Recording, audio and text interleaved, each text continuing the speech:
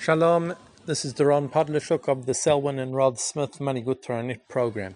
In today's daf, Eruvin Pei Aleph, the Gemara introduces us to a halachic principle known as Zachin la'adam shelo befanav, that a person can act on someone else's behalf if it is going to be a merit for that person.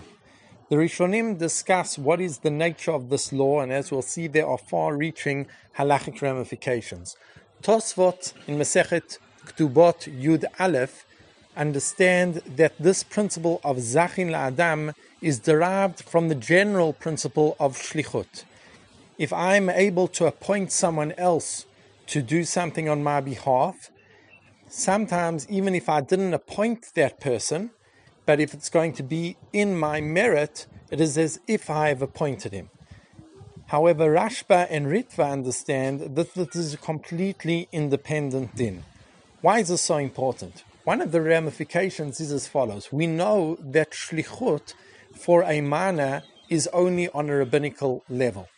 And when it comes to converting manas, Tosfot in their first answer in Masechet Ktubot say that since the principle of Zachin is applied to convert manas, and Zachin is derived from Shlichut, and Shlichut cannot work for manas only on a rabbinical level, the conversion of manas by a Beit Din is only rabbinical.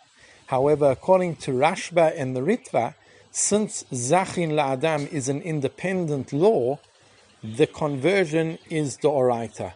Obviously, there is a lot more to go to discuss in depth regarding this matter, but this is al-Qsei Mazleg, just the tip of the iceberg regarding this halacha of Zachin la'adam shelo befanav.